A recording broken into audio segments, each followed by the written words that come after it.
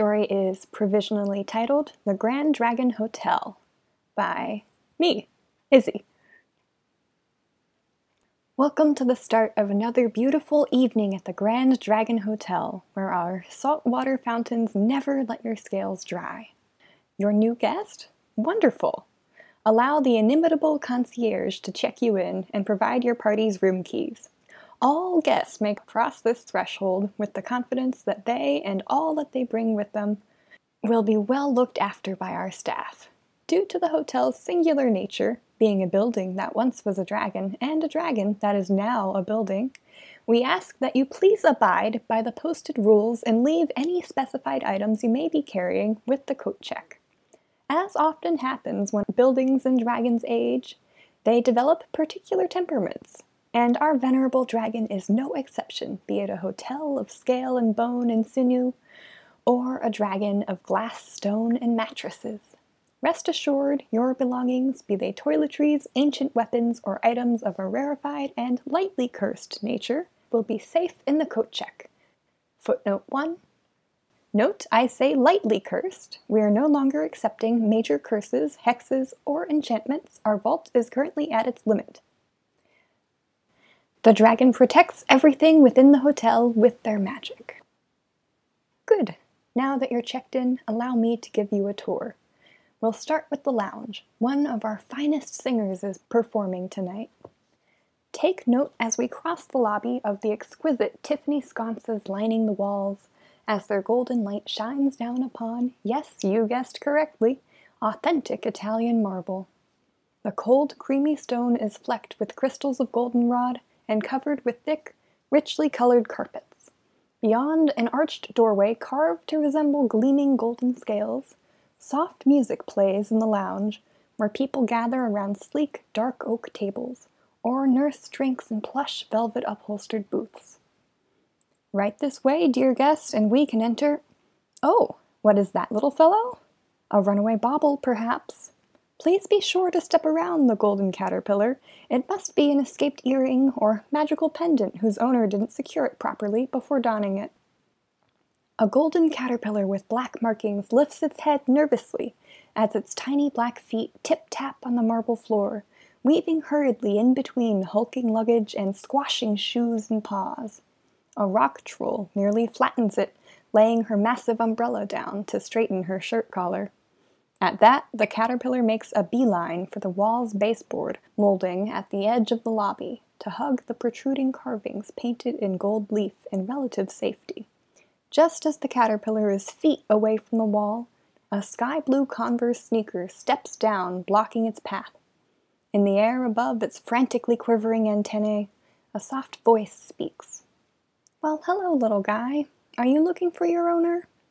A slight brown hand lowers itself flat to the floor, offering to the caterpillar.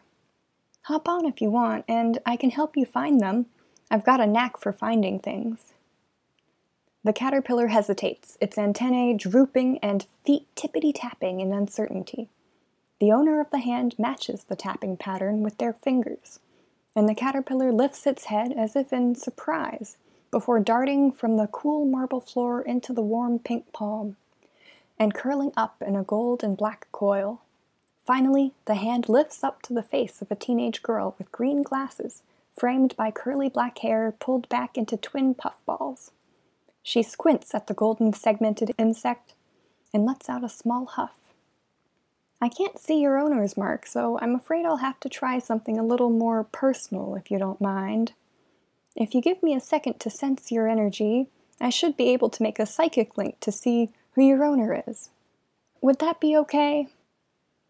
Thoroughly exhausted by its brief escapade, the little creature merely nods its head, and the girl closes her eyes. After a couple of breaths, she reopens them and her usually liquid brown irises glint a hard silver before returning to their natural hue. I see now. So your owner is down here, the girl affirms, turning slowly in a circle and waving the fingers of her free hand in the direction of the crowd milling about the lobby. If I'm sensing this right, she should be right about there. A few paces away from the teen and the bug, a dark-clothed form emerges from the scaled lounge entrance, gliding like a thundercloud through the melee of bickering werewolf and alicanto families, a pair of hobgoblin bellboys struggling with an overloaded luggage cart, and a small family of giants, conservatively taking up a quarter of the lobby floor space. Her knife-like glance immediately locks onto the golden trinket already shivering in anticipation in the teenage girl's hand. With a flourish of her long black coat, the young woman marches directly towards the pair, and the wobbling finger pointed her way.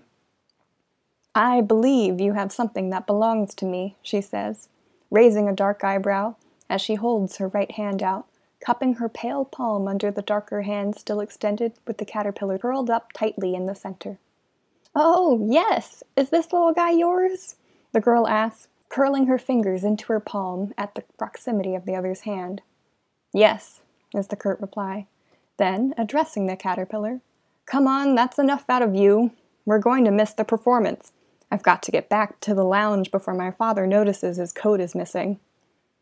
Warily, the caterpillar raises its head in a silent question the young woman, or rather teenager, not much older than her, the other teen realizes on closer inspection, seems to understand. "Don't worry so much. Yes, we can leave whenever you want, after the performance." Content with her answer, the caterpillar crawls into the waiting hand of the other girl. She opens the catch on the glass-fronted gold locket with her left hand and deposits the creature inside, where it coils into place, a striking gold and black pendant contrasting with the wine-colored button-up she wears. Glancing back up at the other girl, the older teen smiles and a hint of two white fangs peek from between lips the shade of dried blood. "Thank you for finding him." "It's no problem, it was my pleasure," stammers the human, her brown cheeks pinking like the hint of sunrise in the desert as her gaze flicks to and away from the stranger. Taking a deep breath, she continues in a firmer voice with a tinge of longing. "Is the performance you're talking about by Nova in Vernizzi?" "It is," the vampire replies, a mischievous smirk turning up the corner of her mouth. "Would you like to go?" "As would we. Chop chop, folks. Let's not be late for our first stop on the tour." "No matter where I roam, my heart I left with you, my home." The notes of the song hang in the air, the singer's voice deepening as she leans back against the grand piano for the final chorus. Two pairs of eyes in the back row glimmer with swelling emotions, and the tour group off to the side listens intently. As her show comes to a close, two young women are first to their feet, applauding with gusto, and the one wearing a gold necklace puts her fingers to her lips to whistle. Smiling widely, the singer sweeps her green flowing gown over one arm and gives a slight curtsy before making her way around the piano. Suddenly, she lets out a small yelp as her heel slips on a loose white fragment caught under the piano wheel, but quickly rights herself and grins sheepishly at the audience as she retreats. Pressing forward, the taller girl tugs her companion by the arm up to the front by the piano, her long dark hair shining in the muted lounge lighting, while the two buns of the following girl bob along behind her. "What in Ivan's name was that? Did you see how she tripped?" exclaims the vampire, kneeling down to inspect the detritus trapped under the rubber wheel. "I think it's just a plastic bag," murmurs the human, bending down and reaching out her hand to touch the bag. "Let me see." She jiggles the bag in her grasp, closing her eyes, and a logo can be seen among the folds. Elegant script between a pair of dragon wings, gold on white. With an exhale, she opens her eyes and they become rounder as she speaks with growing incredulity in her voice. "This bag is definitely from the hotel, for one. That's the hotel logo. And for another, this bag is simply steeped in the great dragon's magic, almost as if it were a part of them somehow, like literally a piece of the dragon's body." "What? But how? The dragon hasn't majorly changed their physical form in centuries. And what's this bag supposed to mean, then? Why would they put so much of their magic in a plastic bag when they already are the entire hotel?" "I'm not sure," the teen holding the bag sighs, working the plastic material between her fingers, wrapping and unwrapping it with a furrow between her brow. But the energy signature is clear. This bag has to be part of the dragon, and even though no major changes have taken place in the hotel in a long time, little things are always popping up and disappearing, like that wastebasket at the end of the hall on floor 13. It's gotten bigger and bigger every time my family has visited since I was a child, and now it's a vending machine. Maybe this could be one of the more expendable parts of the dragon, like one of its old scales? Okay, the other teen replies slowly, cocking an eyebrow in disbelief. But if the dragon was shedding scales, wouldn't that be something somebody would have noticed by now? Or if this is new, why are they shedding now? Do dragons shed? I really don't know, the crouching human starts. But if I had to guess, it could mean the dragon isn't doing so well. Losing scales like this can't be healthy for them. These bags have a lot of the dragon's magical essence stored in them. If they could reabsorb it, that might help reverse the damage, but I'm just not sure. All right then, interrupts the vampire, lifting the piano with one hand and snatching the plastic bag from under the wheel. So if we give these scale bags back to the dragon, then they'll get better. Do you think there are many more around here? Just as the bespectacled human is about to reply, another voice calls from a table across the room, and her companion stiffens. Rhodeca, is that my coat? Bring it to me, you know you're not supposed to be in here. Rhodeca's shoulders slump as she slips off the floor-length black coat and reluctantly walks from the piano over to a pale man with matching dark hair and fierce eyes, swirling a dark red liquid at a table. They exchange a few words, and Rhodeca disdainfully drapes the coat over the back of the chair beside the man, turning up her nose at the man's stern look and the amused expressions from those seated at the table, and turns to go. After a few steps, the man shouts after her, I mean it! Go back to playing with the other young adults. This place isn't for you. Satisfied at having fulfilled his parental duties, he turns back to regaling his assorted companions, including a Nixie, a venerable Kappa sage, and some old vampire chums about his 18th century misadventures after a night spent drinking the town. What was I saying? Oh yes, the Marie Antoinette 1785. Now that was a vintage with a full body. Huffing angrily, Rhodeca stalks out of the lounge into the brightly lit lobby, and the other girl scampers behind her, having lost her supposed adult chaperone, allowing her to be in the lounge.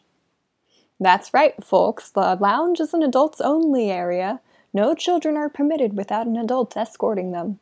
What a lovely performance! Now on with the tour. Everyone file out to the lobby and take a right towards the elevators. At least we made it through the performance, the human tries, adjusting her glasses with fidgety fingers. Rhodeca stays silent for another moment, her expression stormy before remembering the plastic bag clutched in her hand. Lifting it, her face clears and she speaks. I think I remember seeing more of these by the pool, actually. I didn't think much of it, but if these bags really are as important to the dragon as you say they are, it'd probably be best if we collected them to give them back. What did you say your name was again? Actually, I didn't say. It's Sylvina, she says. And considering the amount of magical power in just one of these bags, yes, it's very important that we gather them for the dragon, otherwise... There will be no otherwise, Sylvina. Right, Caterpillar? Rhodeca asks, patting the locket on her chest. We'll get all these bag scale things, and the dragon will be as frisky as a 300-year-old. Yeah, that could be. Then it's agreed. Let the hunt begin. For the next stop on our tour, we have an array of bathing pools to meet all your bathing needs. Our pools include fresh and salt water, as well as a wading pool for the young ones.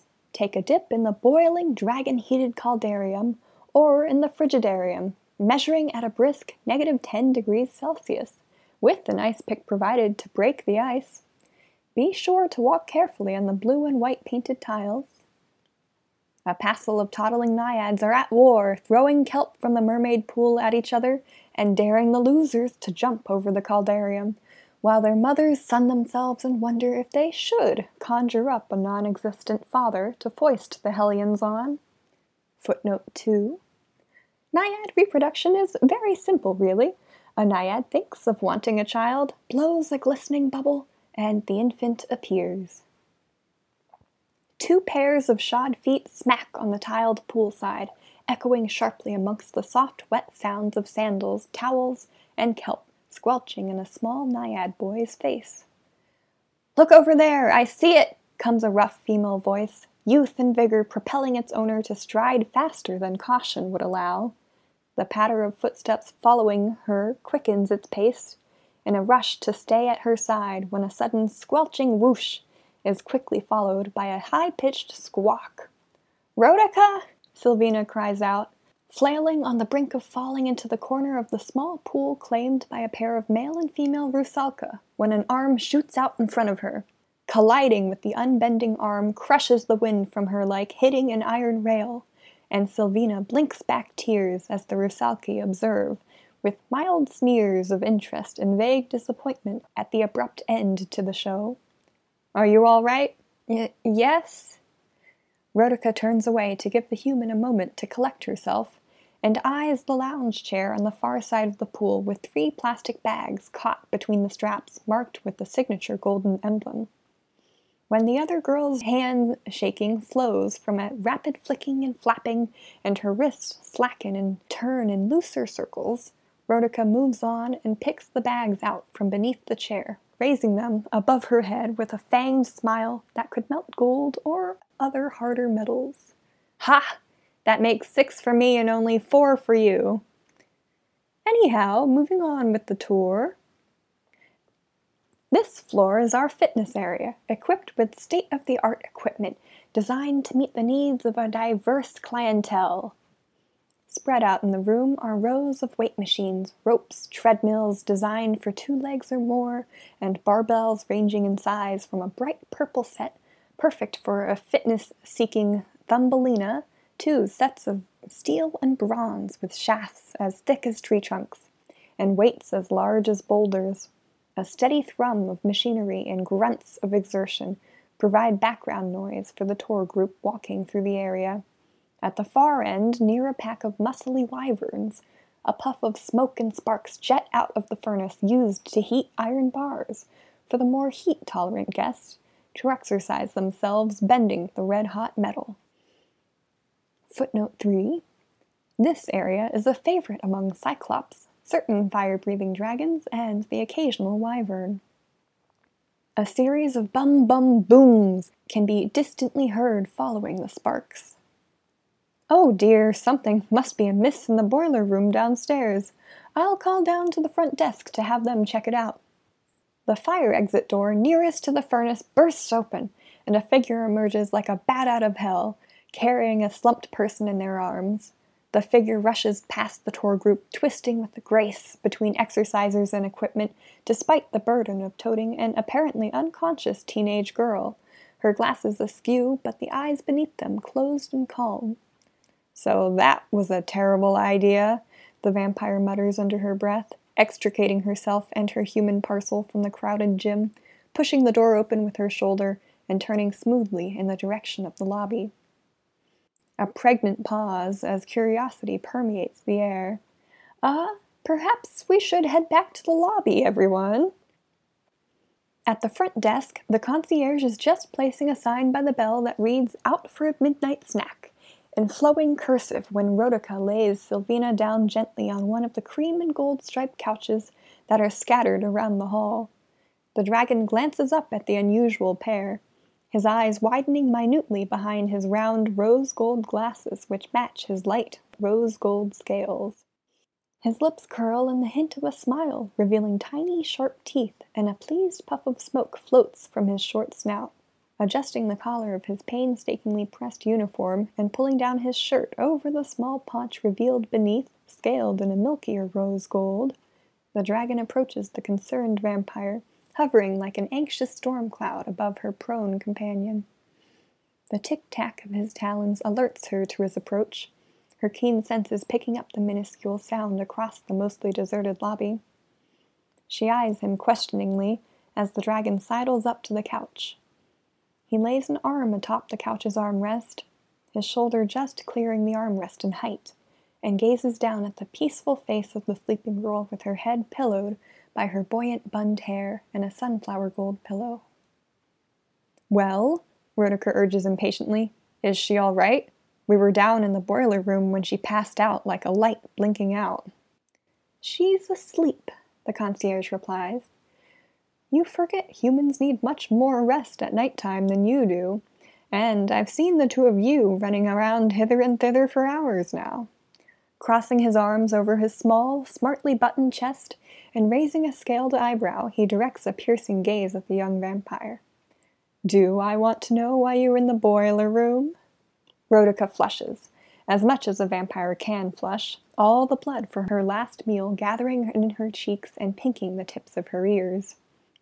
Running a finger on the mahogany frame of the couch back, she hedges, "It's kind of a long story." "It's a good thing I'm on my break, then," is the immediate reply, as the concierge continues to look at her expectantly. "Okay," the young woman relents, sighing.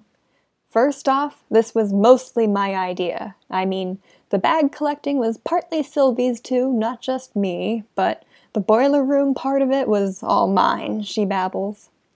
"But Sylvie was certain the bags are a part of the dragon, so how could we not gather them for the dragon? And then we had so many, I thought we should put them someplace out of the way, where nobody would find them by accident. The boiler room made sense at first." She trails off in her story as she watches the little dragon in front of her slowly shake his head. Trying to justify herself and fiddling nervously with her luminous locket, she picks up the thread of her tale again and presses on. "Anyways, when we got down to the basement, the boiler room was easy to spot with the furnace light coming from it.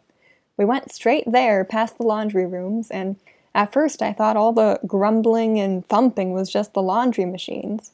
Sylvie wanted to turn back, but I kept telling her it was just some dirty shoes banging in the washing machine. But it was actually this huge red dragon, or cousin of a dragon, maybe?" Rhodaker fumbles again as the concierge lifts an eyebrow and hums, unruffled. You could say he is. A distant branch doesn't get invited to many family functions. I'm sure you got a taste of his sort of manners." One delicate, disdainful sniff, then his gaze pierces the vampire, awaiting the rest of her tale. "Right, we did. After some huffing and puffing, I might have thrown one of the smaller boilers at him. He sliced through it faster than my dad slices open a blood sausage. That's when we decided to run. But when we stopped, Sylvie opened her mouth like she was going to yell and flopped over like a sack of potatoes." Footnote 4. It was actually the beginning of a yawn whose size would have rivaled the great blue-beaked shrieking sparrow. "I don't know much about human physiology, and she didn't look hurt, so I grabbed all the scale bags we had and stuffed them away and brought her back here.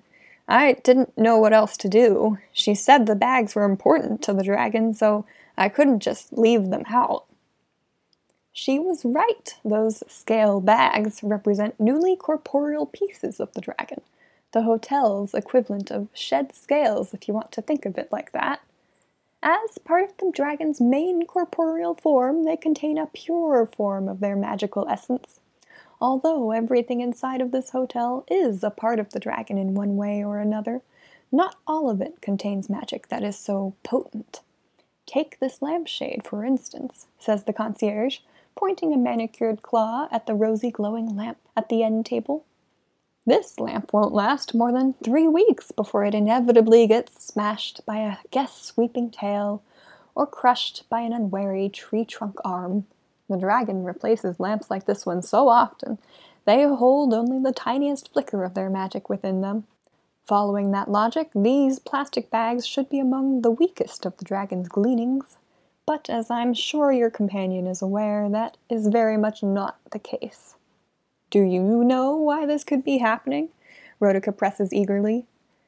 Pursing his lips, the concierge considers for a moment before responding in a final tone. I'd prefer not to say right now. So, was that everything that happened while you were in the basement, property damage notwithstanding? And dare I ask, where are the bags now? They're in the laundry room, behind the giant's hamper, which was harder than a harpy's knuckle to move, groans Rhodeca. And I ripped my favorite shirt. She rubs her left arm regretfully, fingers picking at the torn edges of the silky black-red cotton sleeve. I suggest you go speak with your father. I'm sure he can mend it, the concierge placates with a kind smile. But what about the rest of the plastic scale bag things? I suppose I can't stop you from searching for them if you're so keen to do it, but he pauses with a menacing furrow of his brows behind his glasses. Don't go looking for trouble while you're at it. Of course not, yes, sir! Rhodeca salutes automatically. After being granted this official, if unenthusiastic, approval for her mission, she twirls on her booted heel. She keeps on turning, and her form shrinks as it is obscured by a sudden silvery smoke. A blink later, and a bat beats her leathery wings against the air in her place, her black eyes bright with purpose until she glances at the somnolent human, her dark brow wrinkled in a dream. Changing direction in midair, Rhodeca swoops upward and perches in the corner where the wall meets the ceiling, peering down from the scrolling cornice at the couch and its occupant far below the vaulted ceiling. Moving with care, the concierge grasps Sylvina's green glasses with his white-gloved fingertips and removes them from her face, placing them neatly folded on the end table by her head. Then the concierge sends a firm stare up at the bat through his own gold glasses and speaks in a way that leaves no room for argument. I promise you she will be perfectly fine here. There's no need for you to stay there in the corner all night. As you know, anyone in this hotel is under the dragon's care, he reminds her, humbly adding, as well as my own somewhat more limited services. Now be off with you. Sunrise will be here in no time, and I suspect there are more bags left for you to collect. Shifting her claws to adjust her purchase on the wood and plaster, the bat hesitates, then begrudgingly unfurls her wings. She drops into the air like a pocket-sized rock, her wings catching an updraft and soaring out of the lobby. That seems to be settled. Let us continue our tour. Our next stop is the rooftop gardens. Renowned across the continents for their diversity and rarity, you will see Gwenebeth's bleeding lilies in full bleed tonight, as well as a stunning display by our crew of glowworms at the height of mating season.